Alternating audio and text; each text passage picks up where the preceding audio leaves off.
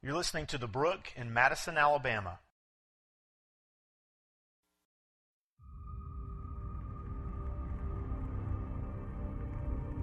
From darkness to light, this is the story we all share as the people of God. He draws us out to draw us in. From the birth of Israel to the church today, God delivers and dwells with his people.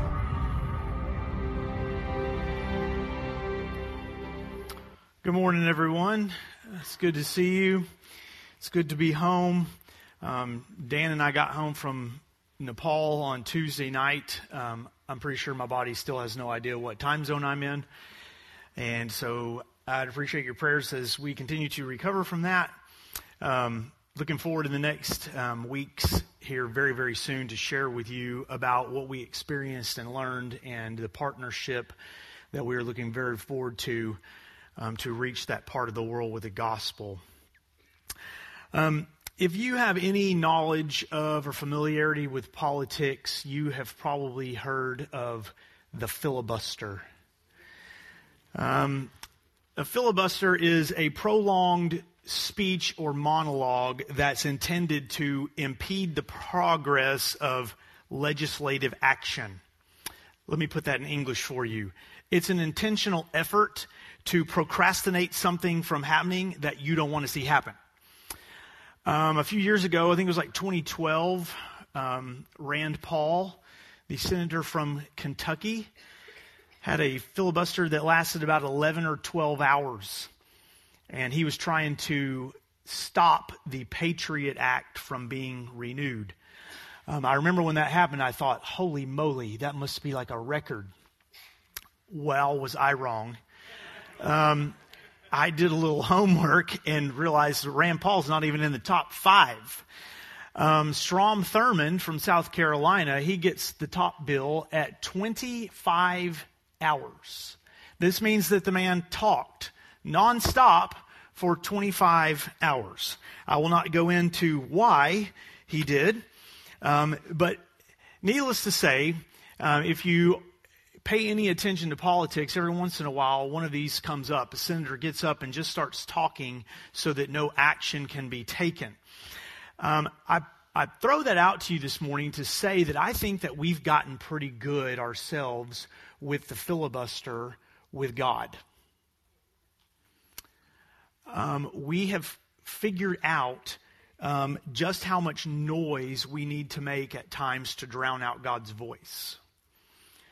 We've figured out at times in certain situations, in certain circumstances, even with certain scriptures, how to take just enough what we'll call contextual liberty to help ourselves feel okay with quietly ignoring what Jesus has said to do. We may not get up in the room and talk out loud, but we have figured out ways to drown out God's voice. Maybe if I don't hear him, then I won't have to act on what he's said. But at some point in our relationship with the Lord and our relationship to the Lord, we have to come into agreement with him. That's the whole nature of that word that we use, repentance. Repentance is turning from my way, agreeing with God on what he has said about something. We've got to come into agreement with him. We've got to come to a place where we not only hear what he says, but further we believe what he says, and ultimately we obey what he says. Hopefully we understand that that's actually what makes us different and distinct. That's what isolates us or makes us different from anyone and everyone else on the face of this earth. We move from hearing to believing to obeying. That's the essence of who God's people are. And this is what finally takes place in the life of Israel at the end of the Exodus. So if you will join me this morning, we're going to be in Exodus 39. Next week, we will actually finish Exodus and begin our Christmas series simultaneously. But to catch you up, or to make sure that we're all on the same page of what's going on here, God has, again, what we've seen over the last several weeks, God has again given the 10 Commandments to his people. He's renewed his covenant with his people. Moses has been transformed in the process of all of this happening. The people, as you saw last week, bring their gifts and their talents for the sake of building the tabernacle. And now, finally, the Israelites are going to follow through with what God's asked them to do. So, when you read Exodus 37, 38, 39, if you just kind of take a glimpse at them right now, what you'll see over and over again is that the things that God asked them to do, commanded them to do in Exodus 26, 27, 28, you get to 36, 37, 38, and they do them. In 37 here, it tells us that with the leadership of Bezalel, they made the ark, just like God said to do. They made the table of the bread of the presence. They made the lampstand, on and on. You move through. They gather all the materials for the tabernacle. The construction of that takes place. Chapter 39, they begin making the priestly garments. They carry all of this out. Now, I want you to look in Exodus 39 at the last two verses, verse 42 and 43. It says, according to all that the Lord had commanded Moses, so the people of Israel had done all the work. And Moses saw all the work, and behold, they had done it. Just as the Lord had commanded, so had they done it. Then Moses blessed them. A paraphrase of these two verses says, so the people of Israel followed all the Lord had commanded Moses. They followed all of his instructions. Moses inspected all their work and blessed them because it had been done just as the Lord had commanded. If you read Exodus 37, 38, 39, you already know the tabernacle's going to pass inspection. Why? Because again, all throughout the previous chapters, we're told repeatedly they did the work just as the Lord commanded. Look in Exodus 37 for just a second with me. In 39. In verse 1, it says, at the very end there, as the Lord had commanded Moses. Verse 5, the end of the verse, as the Lord had commanded Moses. Verse 7, as the Lord had commanded Moses. And it goes on and on and on. There's 4 or 5 more times throughout just chapter 39. Exodus 36 repeats almost verbatim Exodus 26. Why? Because God's instructions were followed down to the very last hook of the very last loop on the very last curtain of the temple and the tabernacle. Same goes for Exodus 37 and 38. It's all this repeat. You compare the accounts and quickly realize that the Israelites were meticulously careful to do exactly what the Lord had told them to do. A driving force in Exodus is God repeatedly and consistently saying and defining this. This is what it means for my people to be distinct among all the other peoples of the earth.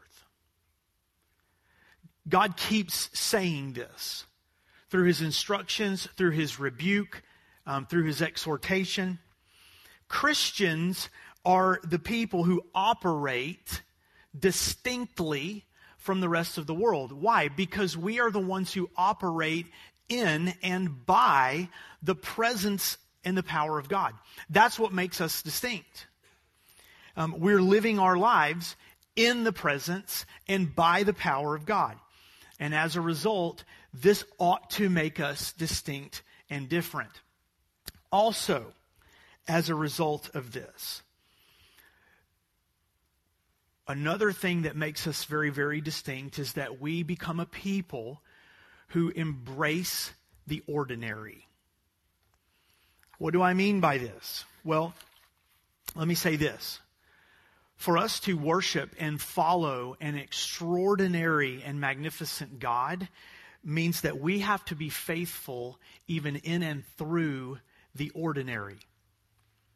If God is extraordinary, which He is, then should our lives be extraordinary? Absolutely they should. But they should also strive to glorify Him even down into the ordinary. Shouldn't we expect marvels and wonders from the Lord? Absolutely. Shouldn't we ask God to do great things in and through our lives? Absolutely. We should, and He will. But guess what? That's not when or where you and I struggle or have trouble with following or being faithful. The mountain. I had the opportunity to speak to a room full of 18 to 20-year-old Nepali college students. And they had all just come back from being at home. They leave home to come to school. And we talked about how on the Mount of Transfiguration, you remember what happened. Peter, James, and John go up. Jesus pulls back the veil. Peter says, let's just stay here and hang out. Jesus says, no, that's not what I made you for. And they go back down into the valley. We don't struggle with being faithful or with following on the mountain. Where we struggle with it is in the valley. You and I, every once in a while, maybe we have like a Mount of Transfiguration Tuesday or something. Those days when everything is just fabulous. I feel close to God. I'm spending time in His Word. It just seems like everything's fallen into place in life. I don't really struggle with following the Lord on those days. But how about mundane, ordinary Monday? That's a little bit different sometimes. If we want the Lord to do the marvelous, then we have to be faithful even in the mundane. And that gets tough sometimes. And if you want to go and read back through Exodus, I think you might find a few occasions where the life of the Israelites might be classified as mundane. Well, I guess we'll get up today and go get some manna. Maybe do a few other things out here in the wilderness. We'll watch Moses go into the tabernacle. I mean, they're wandering. I think it probably got a bit mundane. Here's the deal. We have to begin to understand that God is going to do the most significant things in our lives over a long period of time, born out of what we ought to just kind of call everyday faithfulness. We obviously are living in a day and a time and a culture where we love our high-speed Google Fiber internet. I mean, if something takes more than a nanosecond to boot up or to be in front of my face when I beckon it, I'm getting really bent out of shape. Using the microwave as an analogy, that's just long past us. We were listening to a comedian while we were in Nepal joking around about the fact that there are instructions on the Pop-Tart box for how to microwave the Pop-Tart. If you need to microwave a Pop-Tart, it's possible you're too busy. I'm just throwing that out there. We are in the midst of the chaos and the movement. We want everything now. We would love a silver bullet. We would love a magic pill. In the midst of that mindset and that culture and that lifestyle, we have to give ourselves over to a different standard. One that says, I'm going to get up on Monday and I'm going to seek the Lord with my whole heart. I'm going to serve Him with my whole life. I'm going to be obedient to His word, and I'm going to walk in faithfulness to Him. Why? Because we believe that after a couple of decades of that faithfulness, God is going to do things that you and I can't even imagine. Sometimes that doesn't feel exciting. But I don't think that every day of my life needs to be exciting. But it does need to be faithful.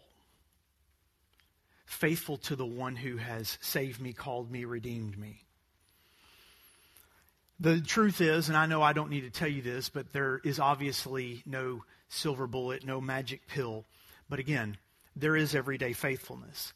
In the ordinary, submitting to the Word of God and living out our faith in the day in and the day out of Monday and Tuesday and Thursday and Saturday. We take it as it comes. In light of this ordinary faithfulness, this everyday faithfulness, when we transport ourselves back into the story here, we see, again, that one of the things that makes God's people distinct is that we hear the Word of God, we believe the Word of God, and we obey the Word of God. The Exodus, it's all about God's desire to rescue His people from slavery and into a relationship with Him. And I want to encourage you to constantly remind yourself of this. God did not just save us from, He saved us to. The song that we sang a few minutes ago together, it was a song of declaration and praise to Jesus, but it was also a song of declaration of what we have been called to, that the name of Christ has been placed over our lives, and so my life is now spent to carry that name wherever I go, to whomever I go, whyever I go there. I don't think that's good English, but you understand. The Exodus was about God displaying His glory throughout the whole earth to all nations through the lives of His people. In order to do this, the Israelites had to move once and for all from belief to obedience. And so do we. Last week, while I was in Nepal, so a little bit for you of what we experienced and went through. We were in Kathmandu for several days, and then we got to go up into villages throughout the Himalayas and see some work that's being done for the kingdom. As we were trekking, there were about 8 to 10 times that we came upon bridges. I think I put a picture in here. Here's Dan coming across. Yeah, I hear you gasping. Most of these bridges were easily like 100 yards long. Some of them were 100 yards high off the ground, spanning a chasm with a massive rushing current underneath it. The thing about it is, with any of these bridges, you can believe the bridge will hold you and still never cross it. I could literally still be sitting back there where Green Backpack Man is, going, I know it'll hold me, but I just don't know if I want to step out there right now. But when you walk across it, you know that it holds because you've arrived on the other side. You may get sick this week, and you may get so sick that you finally get so desperate that you call the doctor and you go see the doctor. And the doctor says, you know what? Classic symptoms. Here's what you got. Here's my prescription for you. I'll call it in. You can believe the medicine's going to help you and never swallow it. But when you take it, if it really is the remedy, you'll know it. Because you'll get well. You'll get better. You'll see the evidence of the faith that you had that this is going to help. Friends, we can believe that God exists. We can believe that Jesus Christ was the Son of God and that He was a great man and a great prophet and a great teacher. The question is, will we move from just believing to obeying? That really is the big question. First, we've got to come to see and believe that Jesus Christ is the Son of God, who died on a cross to atone for our sins, who rose from the dead so that we might have eternal life. Then our belief must move us and lead us to obedience. Remember, you search the Gospels, and if you find this, you come and let me know. I don't see anywhere where Jesus said to Peter or to Andrew or to James or to John, come and believe in me. He said, hey guys, come follow me. And then you watch them wrestle for 3 years with their belief. So much so that at times they even said to Jesus, help me with my unbelief. But they were still following. Until then, until we're willing to obey, we're just standing on the other side of the valley saying that we believe in the bridge.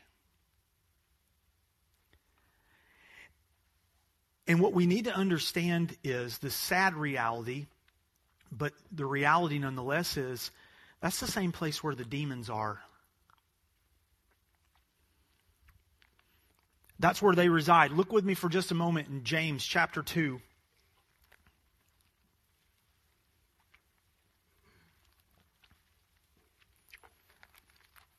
In James chapter 2, just look with me at verses 18 and 19. James says, someone will say, you have faith, I have works. James says, show me your faith apart from your works. I'll show you my faith by my works. You believe that God is one. You believe that God is who He says He is. You believe that Jesus Christ is the Son of God. Great. Even the demons believe that, and they shudder. The demons believe, and they tremble in fear of Jesus, but they don't follow Him and obey Him. They don't do what He says. They say, nope, I'm going to go my own way. I'm going to do things my own way. Jesus said, turn with me to the Gospel of John. John 14, verse 15, Jesus says, very, very plain and simple, if you love me, you will keep my commandments. You don't even have to turn the page. John chapter 15, verses 7 and 8. Jesus says, if you abide in me, if you remain in me, if you walk with me, you obey me, you will bear fruit. Your life will give off evidence. And by this, my Father is glorified, that you bear much fruit, and so you prove to be my disciples. You don't just believe that bridge will hold you, you walked across it. The Exodus, the tabernacle, and ultimately the promised land were about God's people moving from just hearing to believing to obeying. You can also see that the Exodus, the tabernacle, and ultimately the promised land were all a foreshadowing of who our Savior would be and what He would do, what He would accomplish on our behalf, that we might come to Him, hear Him, follow Him, believe Him, obey Him. That we might, as Paul says in Romans, walk in newness of life. I don't know about you, but I am all over some newness of life right now. I need that desperately. As we begin celebrating Advent together this season, leading into and celebrating the coming of our King, the greatest thing that you or I could do is surrender our lives to Him. You may say, well, hey, Brian, I did that when I was 8 and I was baptized. I'm with you. But what I'm saying is that there's this daily process of me saying, yes, Lord, I have believed, but because of my belief, I want to follow. I want to obey. For you and I to be able to say, Lord Jesus, I want my life to bring you glory. to you and your kingdom. I don't want to simply hear, I want to believe, and I want my belief to be full grown and mature in obedience to you. Friends, if you want to know the true joy of Christmas, it's only found in Christ. It's only found in following Him, obeying Him. Go back here with me for just a moment in John 15. Look with me at verse 5. Here's what Jesus says to His disciples the night before He dies. I am the vine, you are the branches. Whoever abides in me and I in him, he it is that bears much fruit. For apart from me, you can do nothing. If anyone does not abide in me, he is thrown away like a branch and withers. And the branches are gathered, thrown into the fire, and burned. If you abide in me, and my words abide in you, ask whatever you wish, and it will be done for you. By this my Father is glorified, that you bear much fruit, and so prove to be my disciples. As the Father has loved me, so have I loved you. Abide in my love. If you keep my commandments, you will abide in my love, just as I have kept my Father's commandments and abide in His love. And Jesus says, these things I have spoken to you, that my joy may be in you, and that your joy may be full. Every once in a while, when I have a little bit more brain capacity than I normally do, I like to listen to and read John Piper.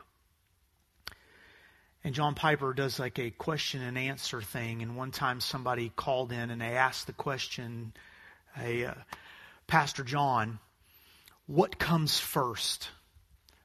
My obedience to Jesus or my joy in Jesus? I want to read to you what he said. He says, seeing Jesus as satisfying and experiencing Him as precious is the pathway to obedience, not just the result of obedience. You can't obey first in order to enjoy if the enjoyment of Him is the path to obedience. If we treat obedience as something we do first, and then all joy in Jesus follows, we will have turned obedience into a work of the law, or a legal external performance that has in it no Christ-exalting worth, and therefore will not result in true enjoyment of Jesus. All Christ-exalting, gospel-rooted obedience is the obedience of faith. Obedience comes from faith. And faith is a seeing and savoring of the truth and beauty and worth of Jesus in the gospel. Therefore, faith, specifically what Paul in Philippians 1:25 calls the joy of faith, is the root of all Christ-exalting obedience, not just the fruit. You understand what he just says there? The joy of faith is not just the fruit, it's the root. So, by all means, cease from all outward sin. Cease. But let the main battle of your life be not just against outward actions that have to change, but mainly against inward blindness that needs to be overcome with fresh glimpses of the glory of Christ. Then the new obedience will not be a tribute to your willpower, but a tribute to the beauty of Christ that has broken the power of the deceitfulness of sin. Christ died so that you and I might walk in and by and through the Spirit. If you look here a little bit further on in John 5:15, Jesus says in verse 16, you didn't choose me, but I chose you and appointed you that you should go and bear fruit. Friends, you have heard the good news of the gospel. Do you believe? If you believe, will you obey? Will you be faithful? Will we be faithful even in the mundane and the ordinary? Will God find us faithful there? Because of what Christ has done, we can move from hearing to believing to obeying. Not so that God will love us, but because he has already loved us in Christ. I want to ask you just to bow your head for a moment, if you would. The band's about to come, and we're going to respond to the Lord in song.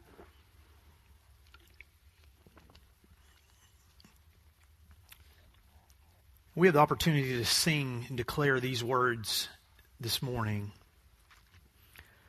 Worthy of every song we could ever sing. Worthy of all the praise we could ever bring. Lord, you're worthy of every breath we could ever breathe. We live for you. Jesus, the name above every other name. Jesus, the only one who could ever save. You're worthy of every breath we could ever breathe. Lord, we live for you.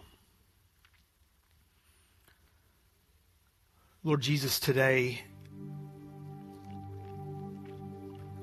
we want to begin this month, this season, by declaring it is all about you. And Lord, we ask you this morning, through the power of your Spirit and your word, to reveal anywhere in our life where maybe we're camped out on the side saying that we believe, but you have said move, you have said go, you have said step out, you have said speak, and we're still hanging on. Lord, would you give us the faith and the courage today to let go?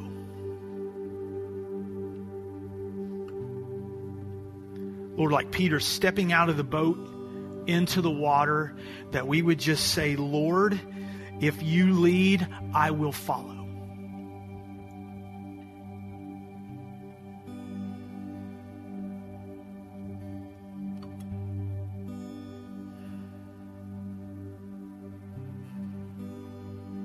Father God, I thank you for this room full of precious people. Lord, we thank you this morning that you look at each one of us with the heart of our Father. You love us.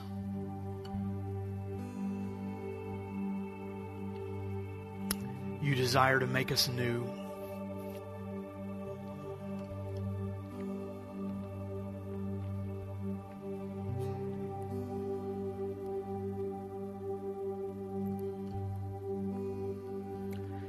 In just a moment, as we sing together, I want to encourage you, if you need to just spend this time in prayer, we invite you to come to the foot of the cross or to the steps. Just make that an altar. If you're here this morning and you don't know Jesus Christ as Lord and Savior, when our service ends, some of our pastors and elders will be up here at the front, and they would love nothing more today than to have the opportunity to share the gospel with you. Maybe just to pray with you.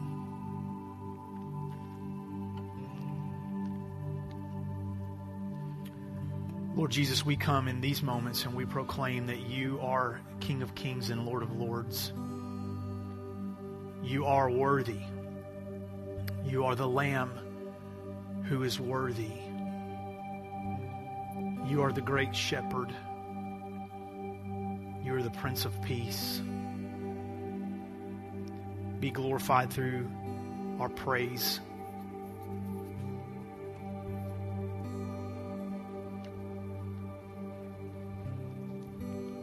Let's stand together.